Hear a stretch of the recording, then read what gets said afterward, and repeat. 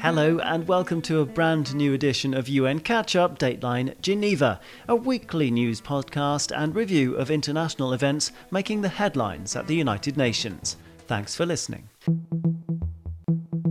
I'm Daniel Johnson, and in today's show, a massive insecurity and displacement crisis in northern Mozambique that's galvanising the humanitarian community. Concern from the UN Human Rights Office over the arrest of demonstrators in Thailand under treason laws, and on International Migrants' Day on Friday the 18th of December, a warning that tens of thousands of desperate people continue to risk their lives on dangerous journeys across deserts, jungles and seas, and many die along the way. That's all in the news bulletin coming up shortly. But first, something much brighter. Allow me to introduce irrepressible comedian AK Dance. He was born in the world's largest refugee camp, Kakuma, in Kenya, after his mother fled violence in South Sudan. AK is now a successful stand-up artist, and his latest challenge is taking part in an online show to tackle stereotypes about refugees. There are nearly 26 million globally, by the way, and around half are under 18 years old, according to the UN. So back to AK Dance and his story. In our Zoom interview, I started by asking him, has he always been a funny guy? Yeah, I think so. I've always been that kid that everyone wants to hang out with in school. And I've always been a stubborn kid in school and all that. Sits in the corner, smart as well, but always funny and all that. So I think so. But being a funny kid is way different from being a stand-up comedian. These are two different standards. Okay, tell me why. Building a joke, coming up with a joke, set up a punchline and standing in front of people. It's not about being a funny person. They're funny people and they are stand-up comedians. That's a different art. You stand high chances of offending someone and you got to flow because it's a pattern. There's a setup, there's a punchline and all that. So you got to know how to go around all that, and everything you do goes through those lines. And it's an art. It's an art form. It's not something you learn it. You're trying to get a reaction from the crowd. I've seen a few of your shows online and they're very funny. You've got this massive smile and you really bring the audience with you, but you're also quite rude to them, aren't you? You say, in Uganda, you make fun of Ugandans, and I don't know. How do you get away with it? I think you made fun of the president even. Yeah, I did once. Because I speak Luganda, I've experienced some of the things that go on. And so when I speak their language, they become less judgmental towards me. They're like, he's in the same boat with us. He can go ahead. And we talk about it. We laugh about it. Can we start then at the beginning? So you grew up in Kakuma refugee camp in Kenya. You're originally from South Sudan. And it wasn't until you got out of the camp that you realized things were different and that there was no need to stereotype people from refugee camps. So tell us how you use comedy to break these stereotypes. So I was born in the refugee camp. My mom went to the refugee camp about 1995, something like that. And I was born right there in 1997. To me, it was just the same. You don't know anything else. I've never seen anything else except that. We had every Sundays, we had our cultural dances. The camp is divided into groups and zones. So I was from group 15. And all the time we'd go and watch cultural dances in other groups. And we would go to a place called Hong Kong and watch movies and all that. So it was only when I started stepping out and started seeing, it's a different place. People use concrete houses. They're roads. They're this. You get the point. That I started seeing different things and a different way of living. A lot of refugees that were born there would identify with me right now. To me, it helps me describe activism to me. Because right now, to me, it's all about me telling my story, because everyone else has told the story of an African refugee child. The story is flies in your mouth. I don't remember any fly in my mouth. So I show up, I'm like, hey guys, I don't really remember having a fly in my mouth. So to me, I use that to tell my own story. It's my time to tell my story. I'm like, yo guys, I think I had some fun. I think there were some good times. I think I went to school. I think there were some great things out of it that I try to tell as a testimony, a real testimony. So that's what I can. And it's all about, even the negative things, it's all about embracing them and find what's funny out of it. Because away from when I was a child, whatever was wrong, we would just find it funny after some time. We just try to laugh it out and all that. But obviously there are dark moments, and your mother was forced to flee South Sudan and go to Kakuma, the biggest refugee camp in the world. So was your comedy a sort of crutch for her? Was it a way of helping her cope with obviously some very difficult moments? She always tried to blame herself for the circumstances that I was born in. Unfortunately, she's not alive today to see, and for me to see if it comforts her or anything like that. But all I know for sure is that if I accepted what it is, I make the best out of it, she would be less cruel on herself. She wouldn't blame herself as much. So to me, it's more of like, hey, mom, this is great. Thank you for raising me in the camp. I'm having fun. I'm enjoying. I'm traveling the world. I'm doing comedy. And they want to listen to all these stories. So to me, it's more of like trying to make her feel like it's okay. You get the point. Unfortunately, she's not alive to see all these things today. But yeah, to me, that's what it is. I'm very sorry to hear that she's no longer with you. You say that you use activism to be a voice for refugees. And I remember reading that you said rather than just doing shows for non-refugees, you really wanted to talk to refugees. Yes, it was actually. So I had a mini program that I just did with my friends around me. I used to like ask for some stuff that they have, some stuff they don't want to use, some clothes, some shoes and all that. I wanted to do this small program where I can go to a refugee camp and just do a few minutes of comedy, distribute whatever I have in the schools. And then, so I was collecting a lot of stuff from friends. I actually have a lot of stuff at my brother's house right now that I collected. And I wanted to start delivering them this year, but COVID like kind of stepped everything.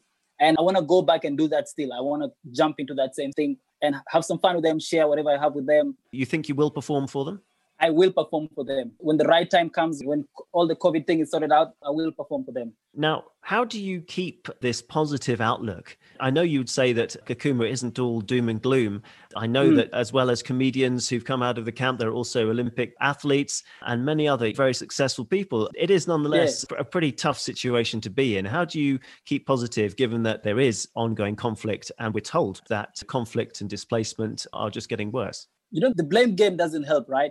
The rest of the world is doing what they have to do to put an end to this. There are so many organizations that work day and night to make sure that we stop producing refugees and also help support the ones that are in the camps and all that. What I do is just that, it's still here. Let's fight it. But while we fight it, let's give the ones that are here a livelihood. Let's support each other. Let me guide others on how I made it through, how I survived it. And then the blame game should be whatever comes up countries are signing peace agreements. My own country just signed a peace agreement and we're embarking on it and all that. Yeah, South Sudan. This is not the right time to play the blame game. You get what I'm saying? So, okay, I do encourage people to stop the wars and all that, but my mind is not so much on trying to point fingers and all that. Now, I'm talking to you because you're taking part in a show called Comedy with a Purpose with some of the biggest names in African comedy, including Basketmouth and Eddie Caddy. You know these guys. How exactly is the show taking place? Is it virtual? Yeah, it's a virtual show. So it's a show that's hosted by the Lukuluku tribe. The Lukuluku, it's a campaign that I was invited to be part of. It was started off in 2017 that's supposed to like help change the narrative of an African refugee and all that. You get what I'm saying? And when I was told that, hey, can you jump on and do this? I was really excited because this is what I've always wanted to do. I've always wanted to be part of such an amazing ideas that pay back to my community and my people. It's really exciting. It's really exciting. The show is called Africa is a Continent, African is a Country. It's a very exciting thing. What does that mean, Africa is a continent? I understand that bit, but African is a country. Can you explain? Yeah, I mean, like, of course, it can be interpreted in very, very many ways. Everyone can interpret it in their own way. And in my own way, one of the reasons why I accepted it is for people to know that when I say African, it doesn't mean like the whole continent. Like we have so many people in Africa, like so many. We have South Sudanese, Nigerians, Ugandans, Kenyans, and to mention but a few. And I happen to be one of those people. I happen to be South Sudanese, but in general, it's Africa. So when people try to refer to us like, oh, you're from Senegal. Oh, you're from Africa. Like, yeah, I am, but I have a place where I'm from. Some people will tell you, are you from South Sudan? Like, yes. And then like, oh, I know someone in Cameroon. Like, it doesn't work like that. To other people, they think Africans are just some cousins or they're just one extended family. Oh, dear. It's more about celebrating our diversity. Like, much as we are Africa as a continent, we got so many people, and our diversity is our pride. So many tribes, so many cultures and everything. Understood. Thank you. Thank you for explaining that to me. So because this show, this UNHCR, UN Refugee Agency, and I'm going to mess it up now, Lukuluku movement, which is about activism to change preconceptions about refugees. Physically, you're used to being quite a presence on stage. You're incredibly tall and you've got this massive smile and you're quite imposing. How do you get that across online? How do you convey that comedic message that you want to? Well, one of the things that we're really gifted with as human beings is the fact that we can adapt to whatever situation that we jump in.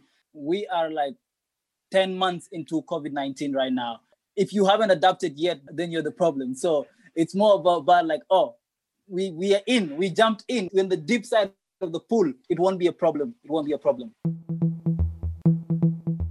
Comedian AK Dance there, and now it's time for the news.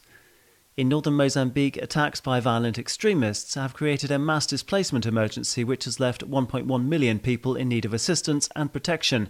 In an appeal for $254 million, the UN Office for the Coordination of Humanitarian Affairs, OCHA, detailed rising violence, conflict and insecurity in Cabo Delgado and neighbouring provinces this year. Spokesperson Jens Lake said that attacks and fighting have forced tens of thousands of people from their homes every month. Nearly 530,000 are now internally displaced in Cabo Delgado, Nampula and Niassa, almost 5 times the number registered in March 2020. Here's Jens Lake now. People fleeing violence in Cabo Delgado have been exposed to severe violations and abuses, and we are especially concerned for the plight of children and women. Women and girls are at risk of abduction, gender-based violence and exploitation, while boys are at risk of being killed or recruited by armed groups. Tens of thousands of desperate migrants continue to embark on dangerous journeys across the world's deserts, jungles and seas, and thousands are dying along the way. That's the stark message from UN Migration Agency IOM, which said on Friday, International Migrants' Day, that it had recorded 3,174 deaths worldwide on the routes that vulnerable people take. Although this number represents a significant drop in deaths compared with previous years, likely linked to more than 90,000 COVID-19 restrictions around the world, some routes saw an increase in fatalities, IOM said. This includes the 593 people who've died en route to Spain's Canary Islands so far in 2020, compared with 210 in 2019 and 45 in 2018. In Thailand, the arrest of demonstrators under treason laws is deeply troubling. The UN Office of the High Commissioner for Human Rights, OHCHR, said on Friday. The announcement comes after the authorities charged dozens of activists in past weeks, OHCHR said, including a teenage protester. Spokesperson Ravina Shamdasani said that they could face prison sentences of between 3 and 15 years. We are deeply troubled by the move by Thai authorities to charge at least 35 activists over the past few weeks, including a 16-year-old student activist, under Article 112, which is the lèse-majesté provision of Thailand's criminal code. The offence carries sentences of between 3 and 15 years imprisonment for defaming, insulting, or threatening the country's royal family. We are particularly alarmed that the 16-year-old activist was presented by police to the juvenile court with a request for a detention order. Ms. Shamdasani noted that numerous UN human rights mechanisms had repeatedly called on Thailand to bring its treason law in line with the country's international obligations concerning freedom of expression as stipulated in the International Covenant on Civil and Political Rights. A roundup of this week's headlines there, and before that we heard irrepressibly upbeat South Sudanese comedian AK Dance, who was born and raised in Kakuma refugee camp, and his mission to break stereotypes about refugees and help those living in camps once the coronavirus crisis allows him to move freely again. And of course we wish him all the very best with his project, and we hope to hear from him again. But now it's time to turn to our guests, Solange Behotegue-Cortez and Alpha Diallo from the Information Service at UN Geneva. Hi guys. Hola. Hello, Don. We're speaking remotely as we have to at the moment, but let's get to it. Over the years, Solange, we've reported on migrant caravans in Latin America, thousands and thousands of people of all ages heading through Central America to escape lack of opportunity and desperate poverty. And also this week, Venezuela, where there's an economic crisis and a long-standing political impasse that's created a mass exodus. Now, we had a news alert on that this week, a really sad one, because at least 21 Venezuelans who attempted to reach Trinidad and Tobago, they died when their boat capsized off the coast of Venezuela. The UN Refugee Agency said on Tuesday that this represented one of the biggest single losses of life involving Venezuelan refugees and migrants trying to cross that stretch of sea, which is only at its narrowest point about 15 kilometers from Venezuela. Any reaction from you, Solange? Yeah, I couldn't help thinking how 15 kilometers can change your life, how 15 kilometers can take your life. And yesterday, after hearing this sad news about the tragedy, I looked online to see how much a ticket would cost to get from Guiria in Venezuela, where these people set out from in their boat, to Trinidad and Tobago. And the first entry I got was one-way ferry ticket, travel time 2 hours, 30 minutes, costs 125 euros. 125 euros the cost of a life. Obviously, too much to pay for people desperate enough to run away from their country in dangerous boats run by trafficking networks.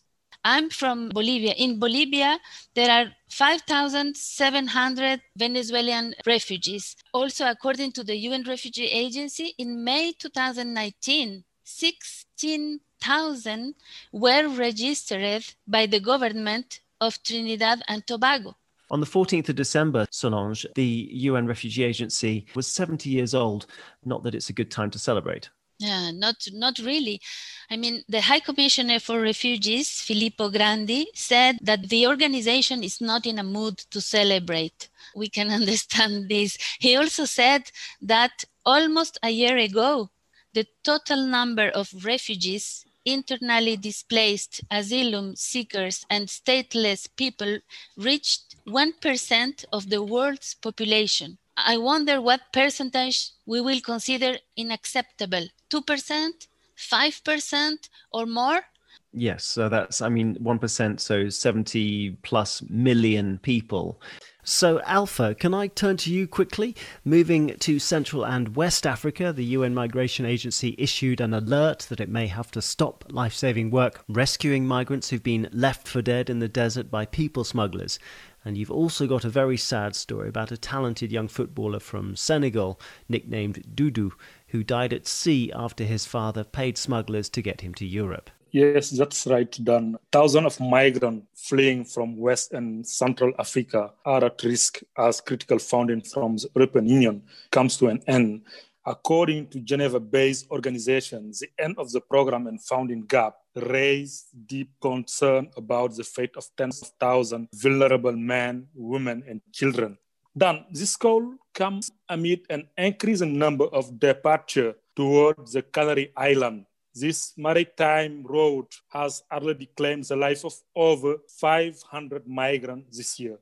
And to conclude, I would like to say a word about this tragic fate of 15-year-old boy, Ousmane Faye, nicknamed Doudou, died at sea in October. His father had paid the equivalent about $450 to a smuggler. The young man was going to try to get to Italy to train as a soccer player or football player, according to local report. A Senegalese court sentenced the father to a month in prison. The court also gave him a 2-year suspending sentence for risking life. It's a very, very sad story, and it's unfortunately not that uncommon. Although I should say that often some media will portray a false impression that Western Europe in particular is, quotes unquote, under attack from migrants and refugees. This just isn't true, is it? Sure. When Africa migrates, it's usually to neighboring countries. 4 out of 5 African migrants remain in Africa. And according to African Union, 36 million African migrants are on the African continent. And fortunately, so far this year, at least 900 people have drowned in the Mediterranean trying to reach European coast.